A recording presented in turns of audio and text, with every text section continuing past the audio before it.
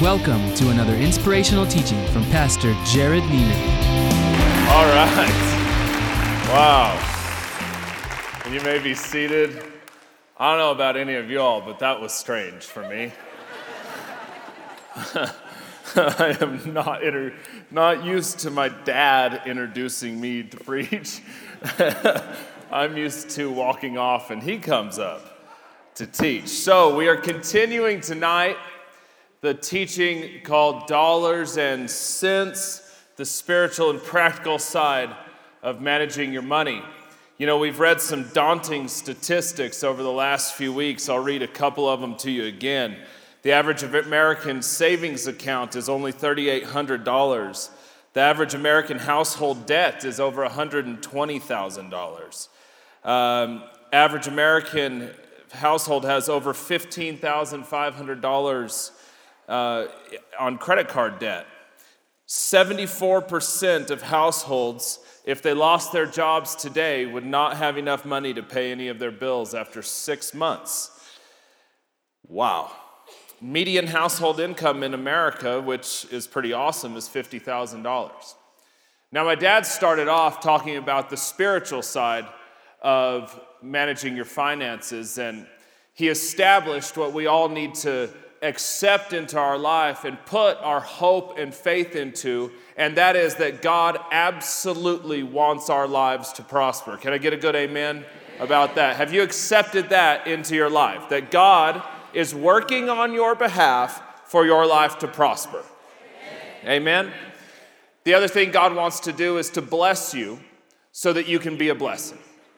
And I call it the blessed to be a blessing cycle. I get blessed, I bless someone else. I get blessed, I bless someone else. I get blessed, I bless somebody. I get blessed, and I just get into this cycle where God is blessing me and my wife and my household. I'm blessing other people because I'm blessed. I can't even figure out which time. It's just blessing is coming on my life. I'm blessing other people. I live a lifestyle of blessed to be a blessing. Amen. So then last week we started looking at the practical side of managing your money. And I really am trying. My goal here in these 2 weeks is to be as practical as possible. I told you last week I did not study finances in college. I am not an economist. I don't have a degree in statistics or an accounting degree. I don't have a master's in business economics, none of that.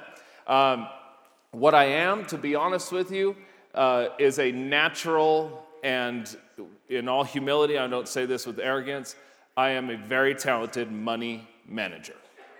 And in these 2 weeks, my goal is to practically talk to you about managing your finances and building a strong financial future. I am not trying to give you big terms. I've taken online courses and little webinars and read things where I've walked out of there and said, I have no clue what these people were talking about. Basically, if you didn't have a degree in economics, you don't know what they're talking about. And my goal here is to not confuse you. My goal is to make it so practical that no matter what your financial history, no matter what income level you may have, that you can take some of these things and apply them to your life and start making progress into building a strong financial future. Turn with me to Proverbs chapter 24, verse 3. The foundation text for the 2 weeks that I'm teaching, last week and this week, is this scripture. And it says in the Living Bible that any enterprise, have you accepted today that your household is an enterprise? Did you know, have you thought of your household as an enterprise? To me, the definition of an enterprise is anything that has income and expense. So therefore, our houses are enterprises. Amen? So any enterprise is built on wise planning, becomes strong through common sense, and profits wonderfully. How many of you want your life to profit wonderfully? Okay, that was really bad. So the rest of you don't? How many of you want your lives to profit wonderfully? Give me a great amen. There we go. And profits wonderfully by keeping abreast of the facts. Stay strong through common sense. So to the best of our abilities, we make wise decisions, therefore reaping wise, good consequences. And profits wonderfully by staying abreast of the facts, by having wisdom, by reading about our finances, by budgeting, by taking steps, by knowing how much things cost, knowing how much money we make, knowing how much our water heater will cost if it were to explode, knowing how much a new trash compactor would cost, or how much our tires would cost. Do you know how much your mortgage is? Stuff like that. Staying abreast of the facts. If you're researching buying a house, do you know what interest rates are going to be? Stuff like that. And you profit wonderfully by staying abreast of the facts. I was telling you a few things last week that it takes 3% annually to maintain your house. So if you have a $100,000 house, it'll cost you $3,000 a year just to maintain your house. But the average American household only has $3,000 total in savings.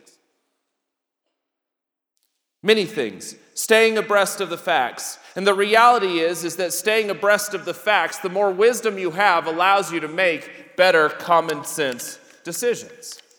And we started last week building the 5 steps to building a financial future. The first one was that we have to get a vision for our lives financially. And we're taking it from large to small. So you start with the vision. And a vision in your life financially paints the picture of where you want your household to go financially. The Bible says that where there is no vision, the people perish. They run around. They don't have direction. They don't have order. See, vision gives you order. Vision gives you direction. Vision gives you something to believe in God for His supernatural power to get you to that vision, along with your wise planning, your staying abreast of the facts, your goal setting, which is number 2. You set realistic goals. Why? Because a vision without a plan to reach the vision is simply a fantasy. It's a fantasy. You can have all the vision you want in the world, and if you don't sit down and write down some realistic goals, some realistic steps. And why do I choose the word realistic?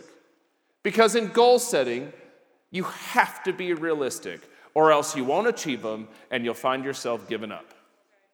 We've all done it in January.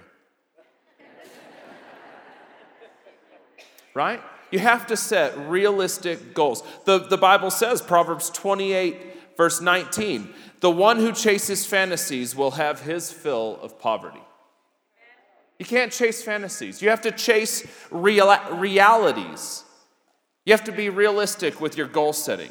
So those 2 things, your vision and your goal setting, establishes the picture for your life. It gives you the direction you want your life to go in.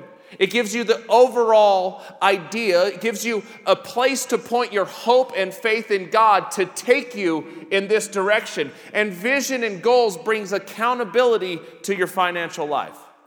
See, the more vision and the more powerful the vision is and the more realistic the goals are, the more you and your spouse or even you by yourself keep yourself accountable in your daily life to the vision. Does this purchase, does this idea, does this vacation and amount of money we're going to spend stop me from accomplishing my vision and my goals? See, vision always brings accountability. And any enterprise is going to be successful with accountability. And then we talked about the third step. See, we're going from bigger to smaller. The third step was preparation. Preparation. It involves staying abreast of the facts. The Bible says that a wise man, in Proverbs 22, verse 3, a wise man foresees the difficulties ahead and prepares for them. The fool goes blindly or unprepared and suffers the consequences therefore. A wise man prepares ahead. I gave you numerous examples about being prepared. You know, there's an incredible statistic that more Americans go into credit card debt in the month of December than the 11 other months total combined. In 1 month, Americans go into more credit card debt. But December's not surprising anybody. Christmas is coming. It's not sneaking up on us. I was telling you about this month that Carla and I have in May, and it's got my birthday, my sister's birthday, our anniversary, Mother's Day, my mother-in-law's birthday, my father-in-law's birthday, and then in the first week of June is my sister-in-law's birthday, and there's something else. There's so many things, I can't even remember all the things. It's a shockingly expensive month for us. Oh, my anniversary. Did I say that? Okay. Someone tell Carla I said anniversary twice. But May's not sneaking up on me. See, I prepare ahead of time for May because I know it's going to be an incredibly expensive month instead of laying there stressed out in June about how I'm going to pay for all the expenses. See, you prepare for three things. Number one, you prepare for the expected, which of course is your house, your car, your tithing. You prepare for all of that, food, utilities. Then you prepare for the unexpected, which is having some money put aside for if you were to blow a flat tire, if your water heater was to explode, if your dishwasher was to quit working, if you have to go see a doctor, something like that. You prepare for the unexpected. And then the third thing you prepare for is the seasonal. Birthdays, Christmas, Jared and Carla Neiman, month of Mays. The seasonal. We all have months like that, don't we? Where 2 or 3 birthdays fall in the same month. You prepare for the seasonal. Back to school. Great example of seasonal. So tonight, the plan tonight is several things. I'm going to finish the 2 points of the 5, and to be honest with you, this is the make it or break it. This is the daily choices. This is Monday in the month of August. This is Thursday morning. Tomorrow morning, these 2 things. This weekend, when you're at the mall, it's these 2 things. It's these 2. Now, I'm going to be honest with you also. They're the hardest. It's easy to get a vision. I got so much vision for my financial life. That's easy. I mean, I can give you lots of things. It's easy to get a vision for your finances because there's always things we want. There's always a bigger house we'd love to buy. It's always a nicer car. There's always a vision of making more money. That stuff's easy. It's this stuff tonight. Then after that, I'm going to give you 3 tips of saving. Now, my dad told you the story about how I've been saving money since I was 7, 8 years old. And when I was 10 years old, I had a shoebox where I had $2,000 of it. I'm not giving you deep, researched ways of saving money. I'm giving you how I save money. This is how my brain works, and I'm going to give you 3 tips. Then I gave you this thing, this budget. Did everybody get this? So we're going to go through budgeting. And I'm going to walk you through it, and then I'm going to explain to you. On the back, I put together some terms and definitions, and then I've got some questions and answers that you all submitted to me. But first, let's do this. So we have vision. We've set realistic goals. We start thinking ahead and preparing. We prepare for the expected, the unexpected, and the seasonal. And then number 4, the nitty-gritty. We have to have financial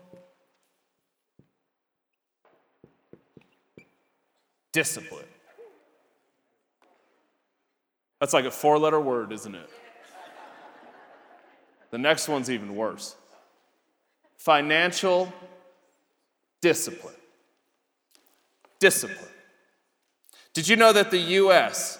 has the highest average income of any country in the world? The average household in the U.S. makes over $50,000 a year. But did you know that the U.S. also has one of the highest ratios of debt in families of any other country in the world? Why is that? No discipline. America's problem is not making money. Listen, we send teams to the Dominican Republic where on average those families make $5 a week. $5 a week. You have any job in America, you're making at least $7.75 an hour. Minimum wage. $5 a week. On average, you all in here are making between $40,000 and $50,000 a year. But on average, we are in a shockingly large amount of debt. And it all comes down to the two things tonight. The first one is discipline. The short of all of this, you can have all the goals, you can have all the vision, you can have all the knowledge, and it all comes down to one sentence. Don't spend more money than you make. Don't spend more than you make. Everybody in here makes different amounts. Everybody in here has different debt ratios. Everybody in here has different amounts of money saved. Everybody in here has different situations. And all of it comes down to don't spend more money than you make. Number one cause of divorce in America is finances. My dad and I have a little saying in our family. You want to make marriage advice easy? Do three things. Number one, put God first. Number two, go home and be nice. Just be nice. And number three, don't spend more money than you make. Because there is no pressure that comes on a household, whether you're married or whether you're single, than financial pressure.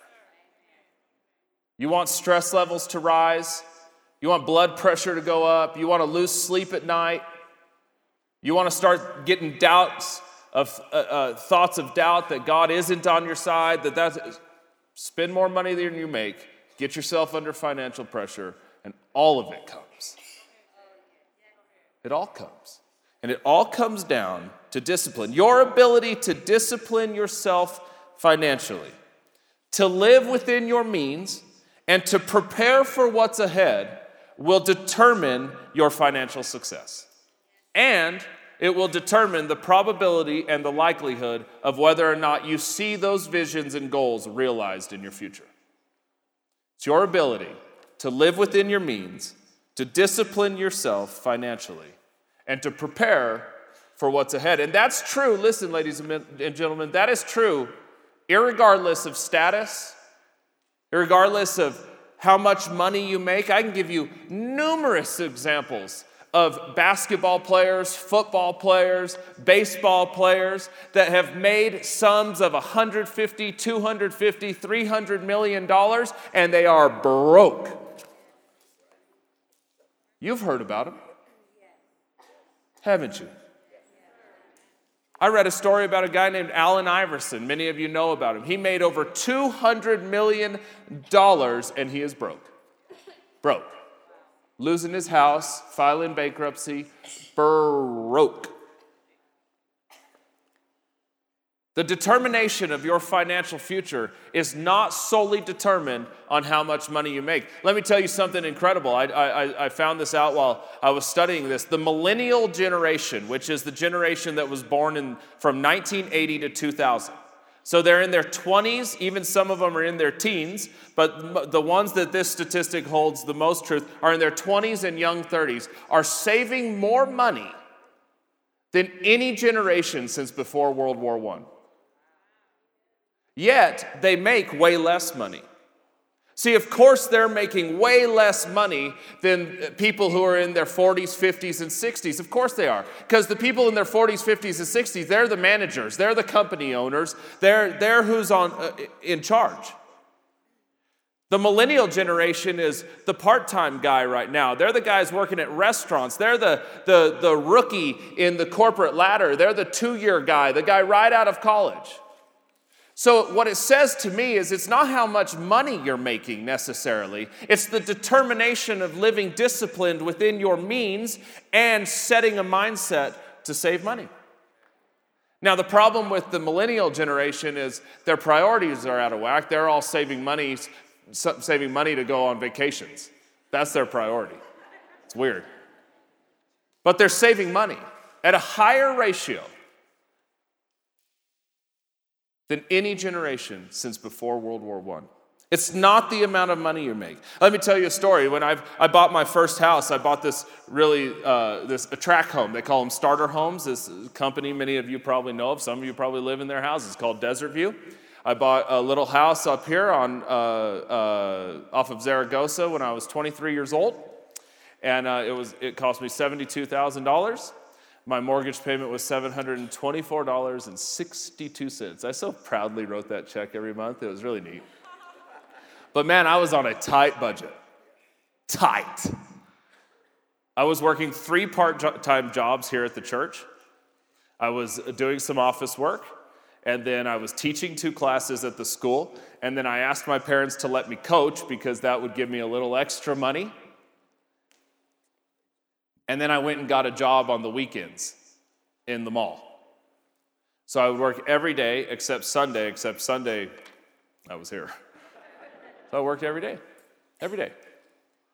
Literally, I had $100 a month. $100 a week, listen, $100 a week for all of my life. $100 a week. Came down to my budget, $100 a week. For my gas, and that was when our offices were downtown and I was living on Zaragoza. So for my gas, my food, my entertaining, I was single at the time and didn't have many girlfriends. Wow. My first date with Carla was ice cream. Thank God. I only had like $8 left for the week. Every Sunday after church, I would drive to the Bank of America ATM right there where AT&T and Starbucks is, and I would get $100 out, and that was all the money I had for the week. But I budgeted into my life $50 a month of saving money because I had started investing in mutual funds. See, I adjusted my living style to my budget. I didn't adjust my budget to how I wanted to live. I was 23 years old. I would have loved to have had that $50 to go out on dates, to go to movies, to go do stuff. I ate a lot of Wendy's dollar menu. And anytime my mom and dad would ask me to go to dinner, baby, I was there. Because they always paid. Always. It didn't matter if I hated the place, I was going with them. Feed me. My mom would call me sometimes and say, hey, I'm going to Target. Do you need anything? And I'm totally convinced that she was thinking like, oh yeah, some paper towels. I would load up everything I could think of, whether I needed it or not. I was going to need it eventually. Eventually, whether you've got toilet paper in your house, you're going to get to it. Eventually you'll need it. I need toilet paper, deodorant, everything you can think of. Are you kidding me? But I still saved money. See, I put myself under financial discipline because I had a vision for my life. And that vision was that I wanted to buy a house. I wanted to invest into a house. And it didn't matter to me about the other things. I had financial discipline. Now, can I give you 5 things that affect your financial discipline? You ready? Number 1, budgeting.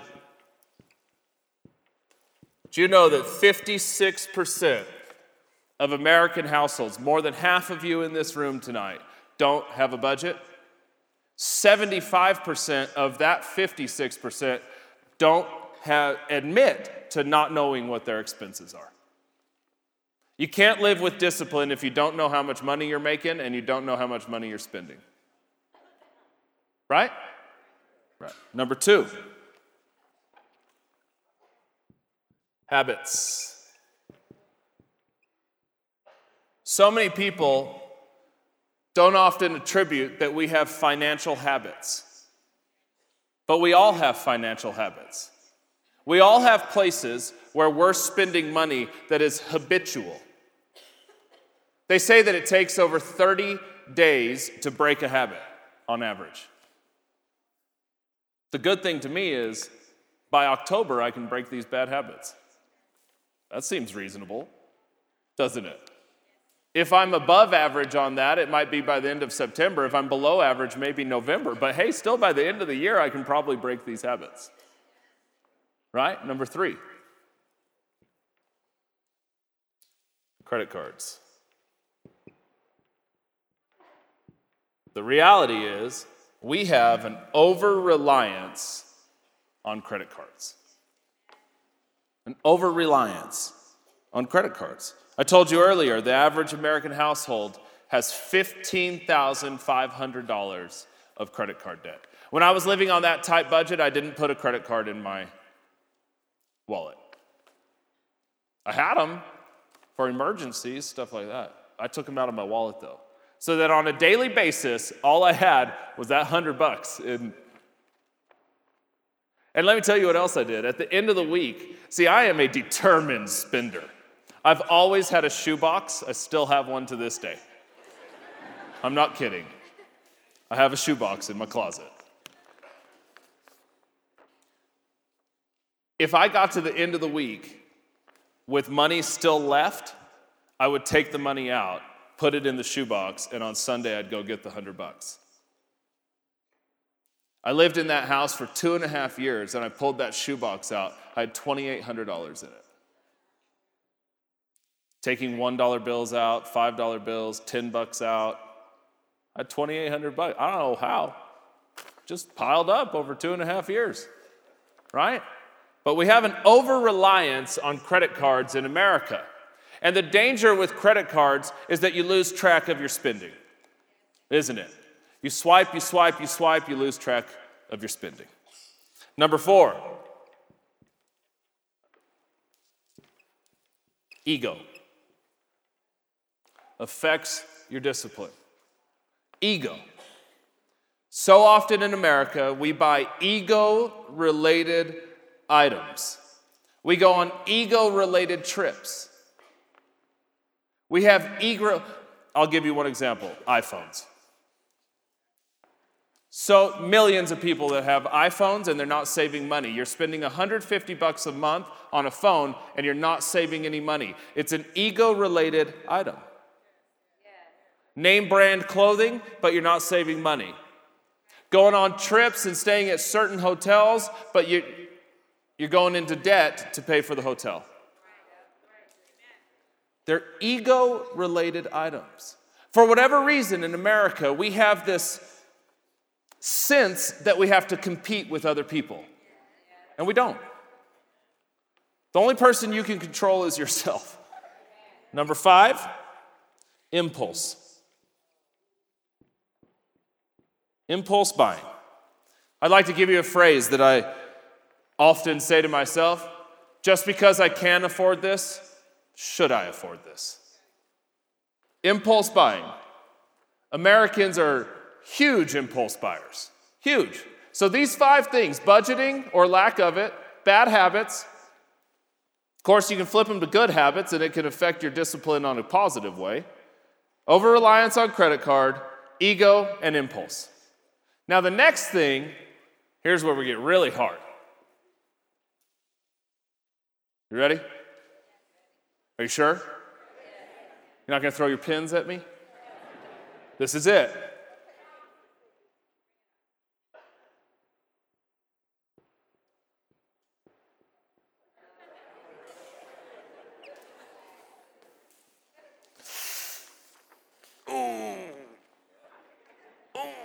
Financial sacrifice. Oh, we have this huge thing here in America. We want everybody else to sacrifice, but not us. Raise taxes to pay off the national debt. Just don't do it in El Paso. Okay? Thank you, government.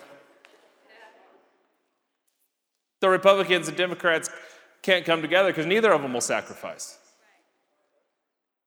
Right? We all, on average, we're making money. On average, we're making money more than any country in the world.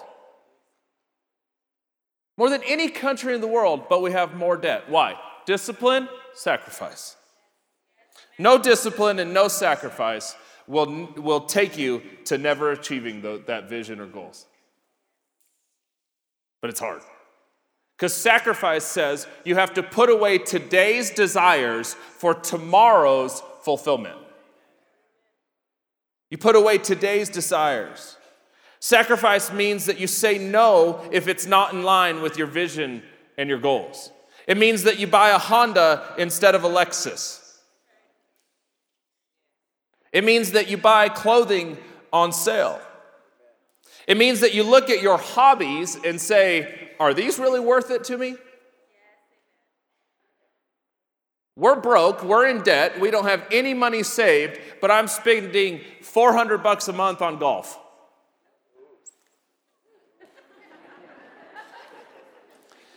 It means maybe on vacation that we drive instead of flying. It means maybe we get a second job on the weekends. It means that maybe we rent movies instead of going out to the movies. It means that maybe we don't get the iPhone and have a flip phone instead. See, sacrifice says that maybe we cancel the internet or cancel the cable and get Netflix and pay $9.99 instead of however much. It means that we buy the house that we can afford. Uh-oh. It means sometimes we tell our children,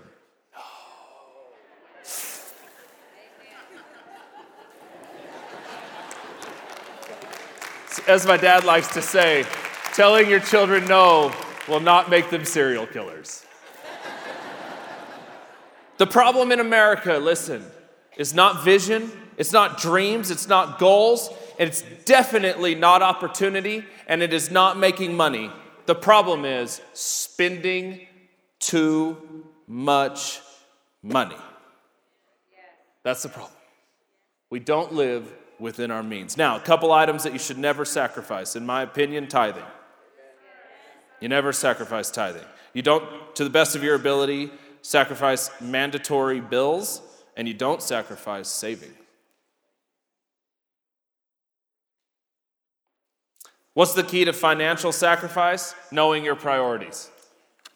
Priorities, priorities, priorities. We've got to have discipline. We have to have sacrifice. See, it's discipline and sacrifice that get us, that allows our preparation to get us to achieving those goals, which get us to seeing our visions come to life. It's discipline and sacrifice. Okay, we got 10 more minutes. Did you enjoy that? The 5 things. 3 tips to saving money. 3 tips to saving money. Number 1, budgeted. If you can, budget saving money. I call it non-optional saving. When we go on vacation, when we buy things, when even in the month of May, all of it is subject to paying our tithe, paying our bills, and saving money. After that, the budget for the spending is allotted. You call it non-optional. Let me give you some ideas of lowering your budget in order to save. Make your coffee at home and skip Starbucks. Eat at home instead of going out. Rent movies instead of going to the theater. Buy non-perishable items in bulk. Eat your groceries. Did you know? No, listen. Did you know that 40% of groceries get thrown in the trash? So 40% of your food budget is ending up in your trash. Eat your food. Monitor your thermostats. Wow. Okay, budgeted. Number 2, discretionary saving. Now the next 2 is where I'm really good. I mean, this is what I'm really good at. Discretionary savings. When you have some extra money, save it. Or save some. Jared, you don't ever say, yeah, I spend money. We spend money. Don't worry about it. I mean, my wife and I, we love going shopping. We take vacations. But it's after the saving of the money. Many times this comes out of prioritizing discretionary income and is determined by lifestyle choices. So much of this area comes down to number 4 and number 5 on the discipline list. Discretionary saving. Check your hobbies. I already mentioned that. Shop on sale. If you had budgeted more than what you actually spent, take the money and save it instead of spending it. Cancel a service. Exercise more. Every doctor on the planet will tell you that exercising lowers your healthcare costs, particularly long term. Budget your vacationing differently. And number 3, opportunistic saving. Opportunistic saving. I can tell you one thing I do. I take every $1 bill out of my wallet and I put it in the shoebox. Sometimes I even take the 5s and 10s out. But the truth is, you can probably take a $1 bill out of your wallet and not notice it. Opportunistic. When you get a raise, sit down. I love it if Carla gets a raise or I get a raise. I love to be able to increase my lifestyle a little bit. You know what? But budget some of the raise to savings. Shop opportunistically. Everybody knows if you need a refrigerator, a new car, if you need any type of machinery, that on Memorial Day, Labor Day, Christmas, they all go on sale. Right? Shop opportunistically. Keep coins. Ask people to give you money for your birthday and for your Christmas money. Save some of it. Spend some of it. Save some of it. So 3 ways to save money. Are you enjoying this so far? I'm going fast because I can't keep you here till 10 o'clock. So number 1, budget it. Budget saving. Number 2, do some things to bring you some discretionary savings. And number 3, be opportunistic about your saving. You know one thing I did? I do online banking. I signed up for this thing Bank of America has. It's called Keep the Change. And so, like, if you spend $4.78, they'll transfer the 22 cents into a savings account. I signed up for it 5 years ago. I've saved like $3,000. 20 cents, 80 cents, 60 cents. You don't even notice it. But you notice it after 3 or 4 years. Man, you notice it when that little savings account that they designate for it has $800 in it. Wow. Call your credit card company and ask them to lower your rate. When Carla and I got married, she had credit card debt from college. I got one of those zero balance transfer things for 12 months. I did it. Paid off the credit card with 0 interest. I was opportunistic. Saved us a fortune. Okay, you ready to go through this budget? Okay, they're going to put this on the screen. Now, I did this for you, and when I saw that statistics about 50, if anybody didn't get one, will you raise your hand and the ushers will bring you one? I did this for you because I read that statistic about 56% of families not having one. And I think that's a real shame because budgeting is where you're prepared. Budgeting is where you stay abreast of the facts. Budgeting is where you learn how much money you're really making, how much money you're really spending, how much money you have left over. It's where you can find places to cut, right? It's in budgeting. So I did this for you. I also want to tell you at the bottom of this, you'll see a link. And we've created a page called Dollars and Cents. And on there is every single of these services. So they'll load tonight's service sometime in the next couple days. This is on there. You can get it and print it at any time. You can download the financial confessions that we have.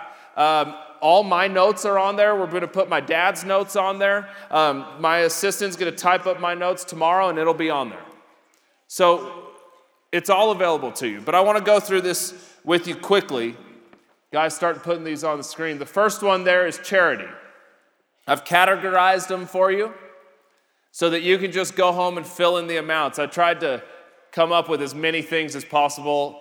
I put it on regular paper so you can scratch it out. Okay, I can't literally think of everything, okay? But charity, your tithes, charity, your offering. Many of you support, Diabetes Association, Cancer Association, stuff like that. I think that's awesome. So your charity budget. The next one is your savings budget. Your emergency fund, your retirement fund, your college fund, and your investments. Okay, so you'd fill in those expenses. The next one is your housing. Your mortgage, your rent, your real estate taxes. Now, many of you have your real estate taxes included in your mortgage, so fine, just cool. Repairs, maintenance, and any association dues. Some of you live in gated communities, you have an association due. Your utilities. Those are pretty obvious, but they're coming every month, right? Next is food, groceries, restaurants. We waste a lot of money at restaurants.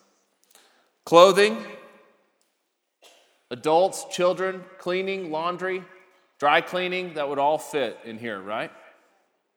Transportation, gas and oil, repairs and tires. Some of you don't know how much money you spend on gas. Start writing it down. And then you'll know, on average, right? License, taxes, car payments, others, medical and health. These are pretty self-explanatory, but we've got to budget them. A lot of people have monthly medications that they're spending money on, stuff like that. Some of you know when you're going to go to the dentist, well, that's going to affect that month's budget, right? I'm going to the dentist tomorrow. Ugh.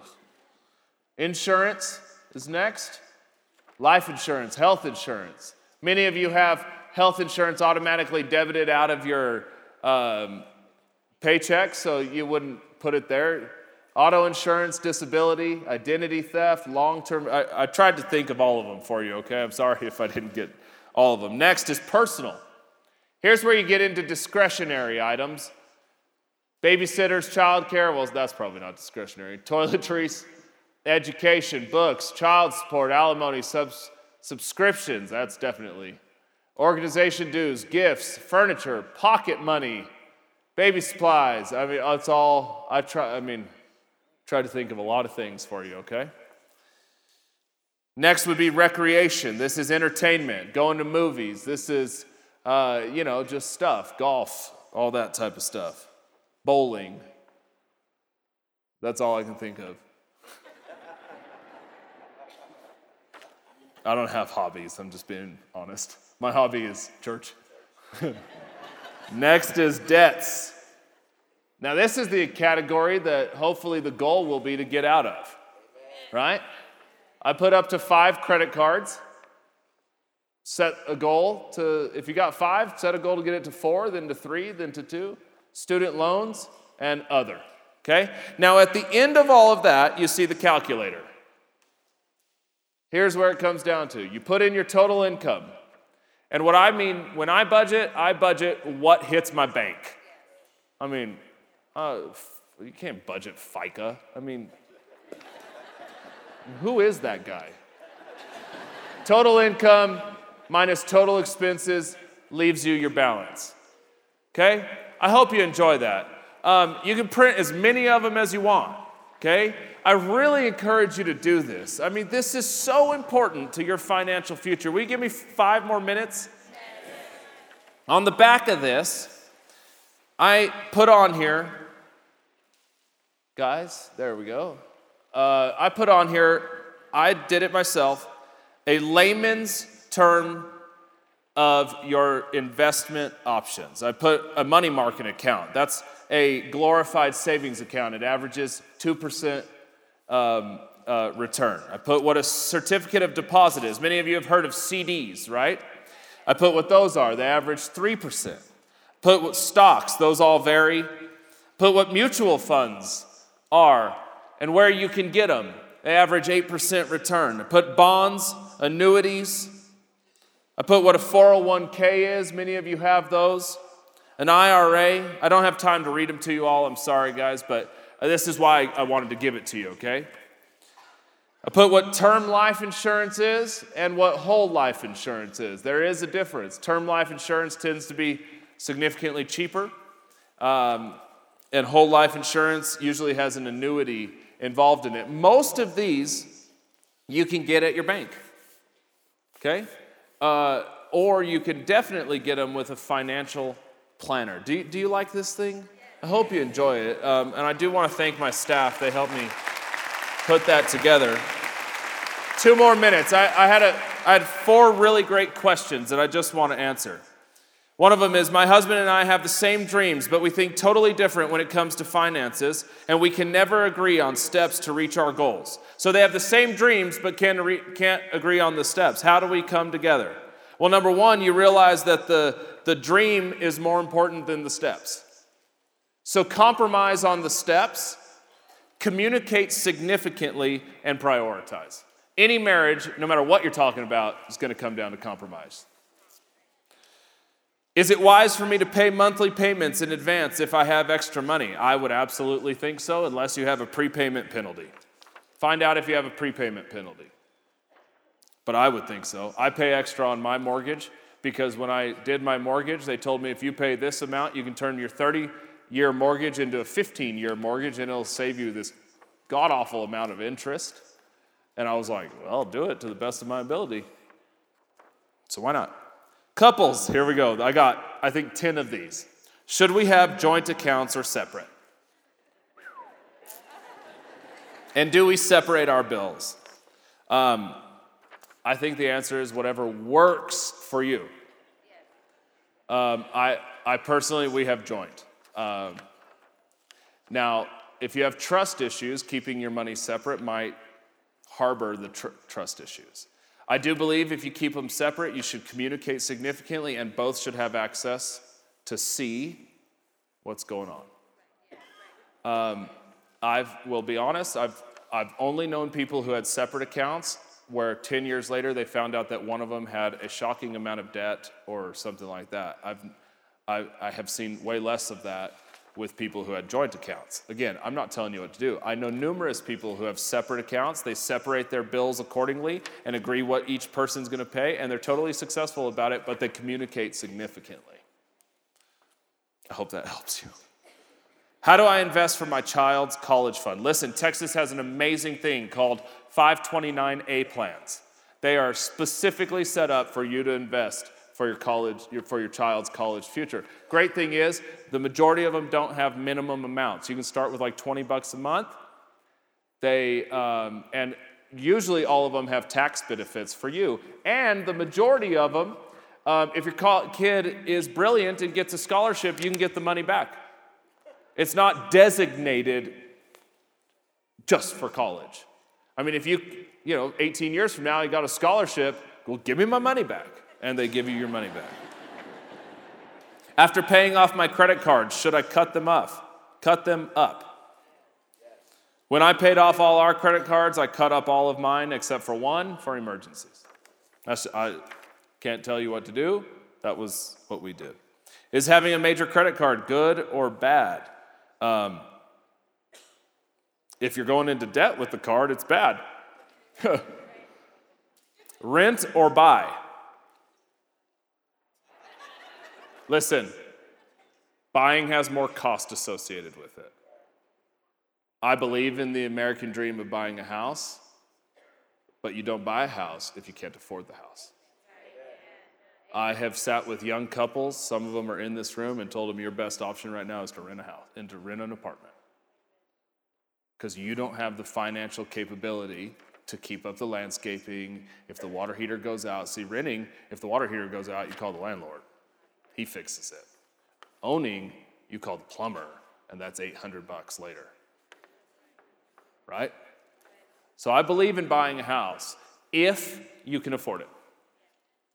If you can afford it. Did you enjoy this? I hope that helped you. I could take weeks and weeks to talk about this stuff, but we only have 35 minutes. Let's pray real quick and I'll dismiss you. I'm sorry I kept you late. I just want to get that stuff in. Stand and let's pray. Heavenly Father, I thank you for these incredible people. Lord, I know that there are people in here of all different walks of life, all different financial situations. And Lord, first and foremost, we put our absolute trust in you. Lord, we're going to do it your way. And I thank you, Father, that your blessing is on this earth. And we as your children will walk in your blessing and experience your supernatural divine increase in our lives. Lord, we commit right now to get in your river and do these practical things that will help us to go down your river smoothly. We don't want to swim upstream. We don't want to stop what you have for our lives by foolishness. We're going to prepare. We're going to get visions, dreams. We're going to have discipline and sacrifice. Lord, I believe in this room, in the name of Jesus, that you are bringing promotions, You're bringing salary increases. You're bringing talents, abilities, and opening doors for people to open businesses and open restaurants. I believe you're giving young people scholarships to go get master's degree, to become doctors, nurses, financial planners, whatever it is, God. I believe from this room there is financial stability in the name of Jesus. Lord, I ask you to open our eyes to things that we can do to help build a strong financial future for our households in the name of Jesus. And all those who agreed said, Amen. Amen. Hey, thank you so much.